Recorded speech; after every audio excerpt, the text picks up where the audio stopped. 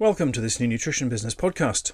The subject of this podcast is how investors from Silicon Valley hope to disrupt the food and beverage market, particularly by creating plant-based alternatives to animal-based foods.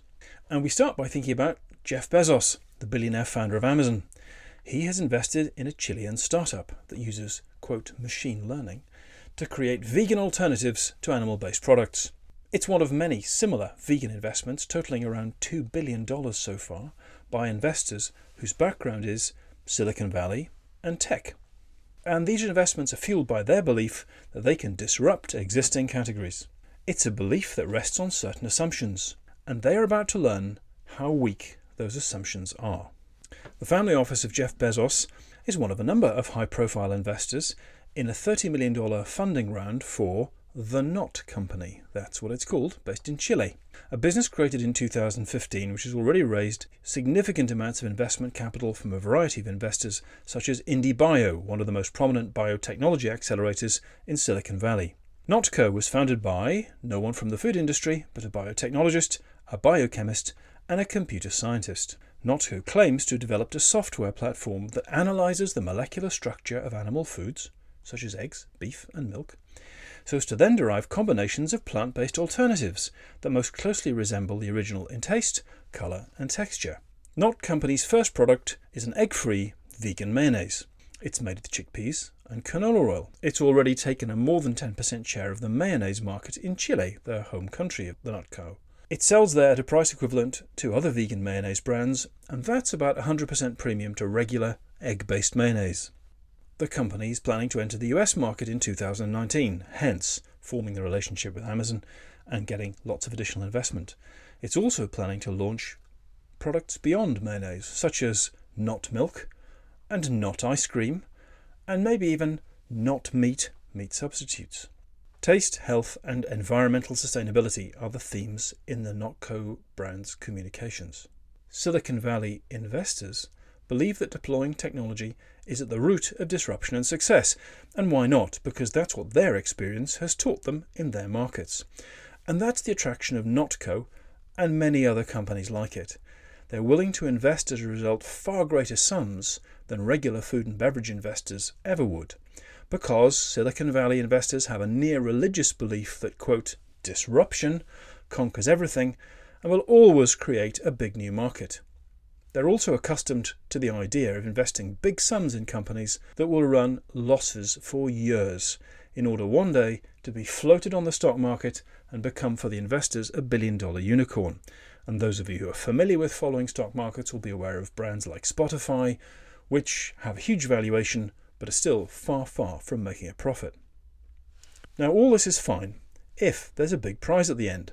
But this, to be frank, is where the investment in the vegan substitute companies looks not like investment, but like a wild, uninformed, stab-in-the-dark gamble. The premise of the investment in Notco, and the other companies like it, is the market will grow as more consumers cut down on their consumption of animal products, some motivated by health concerns and others by the planet and the environment. But nothing is so simple. For one thing, people are not necessarily so motivated by the planet as companies and investors like to believe. Givaudan, a very reputable global ingredients manufacturer, recently published a study that showed that of those people who do buy plant-based alternatives, only 5 or 6% are motivated by the planet. The primary motivation for everyone else is their health. In fact, nothing is so simple as companies like Notco and its investors believe. Notco thinks its mayonnaise will be a big success because people are turning away from eggs. And yet, the biggest success of the last 10 years, after Chobani, the yogurt company based on cow's milk yogurt, is a product called RX Bar. And you can find a case study about RX Bar on our website. RX Bar is a brand which prominently states on the front of its pack that its main ingredient is eggs. Far from turning away from eggs, a sizable group of health-aware consumers have turned towards eggs as a naturally healthy whole food, a source of protein, a source of vitamins, a way to consume something that's unprocessed.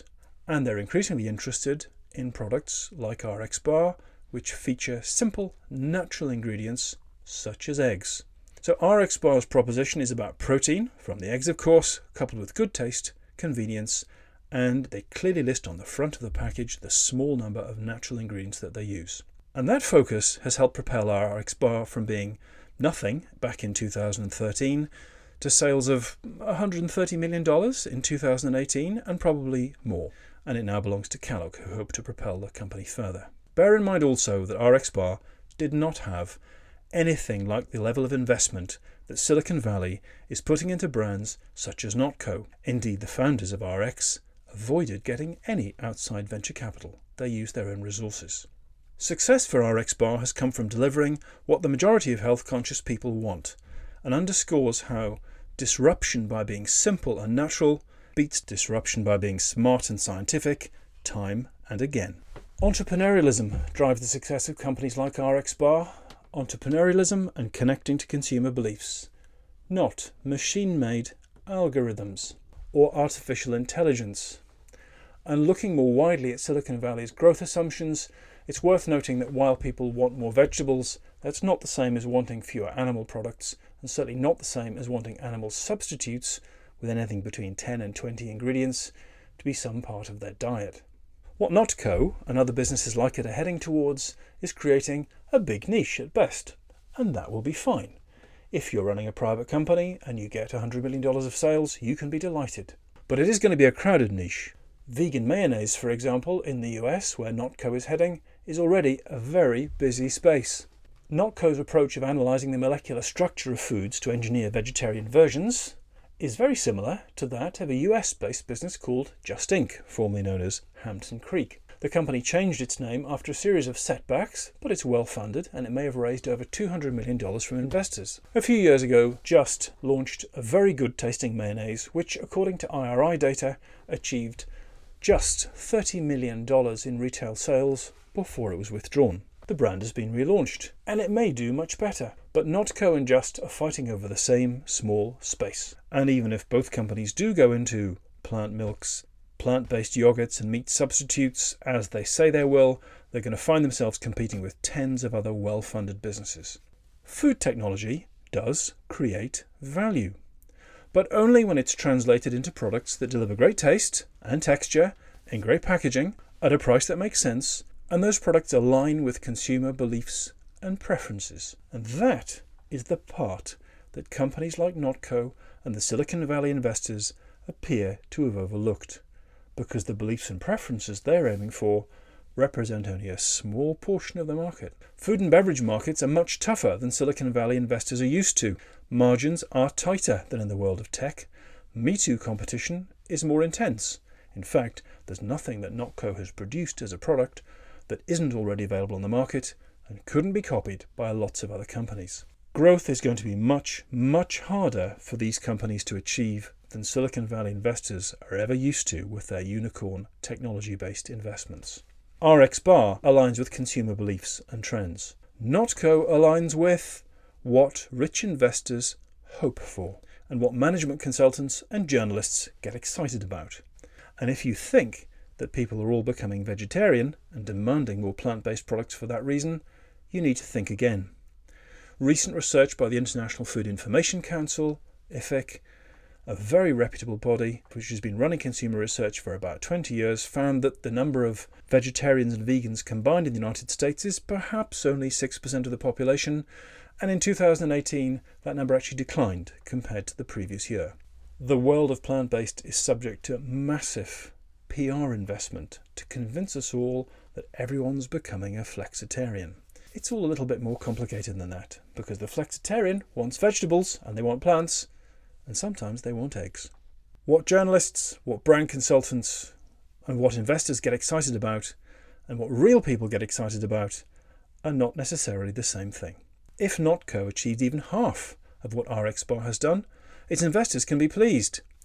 But we don't think they will be, because their aims are much, much higher, and the market they're aiming for is much, much smaller than they believe, and the consumer behaviours are much more complicated than they understand. Thank you for listening to this New Nutrition Business podcast. We hope you found it interesting. If you ever feel like getting in touch with us to give us your own opinion, you can email me, julian.melantin@new-nutrition.com. And please go and visit our website, www.new-nutrition.com. Thank you for listening, and I hope you have a lovely day.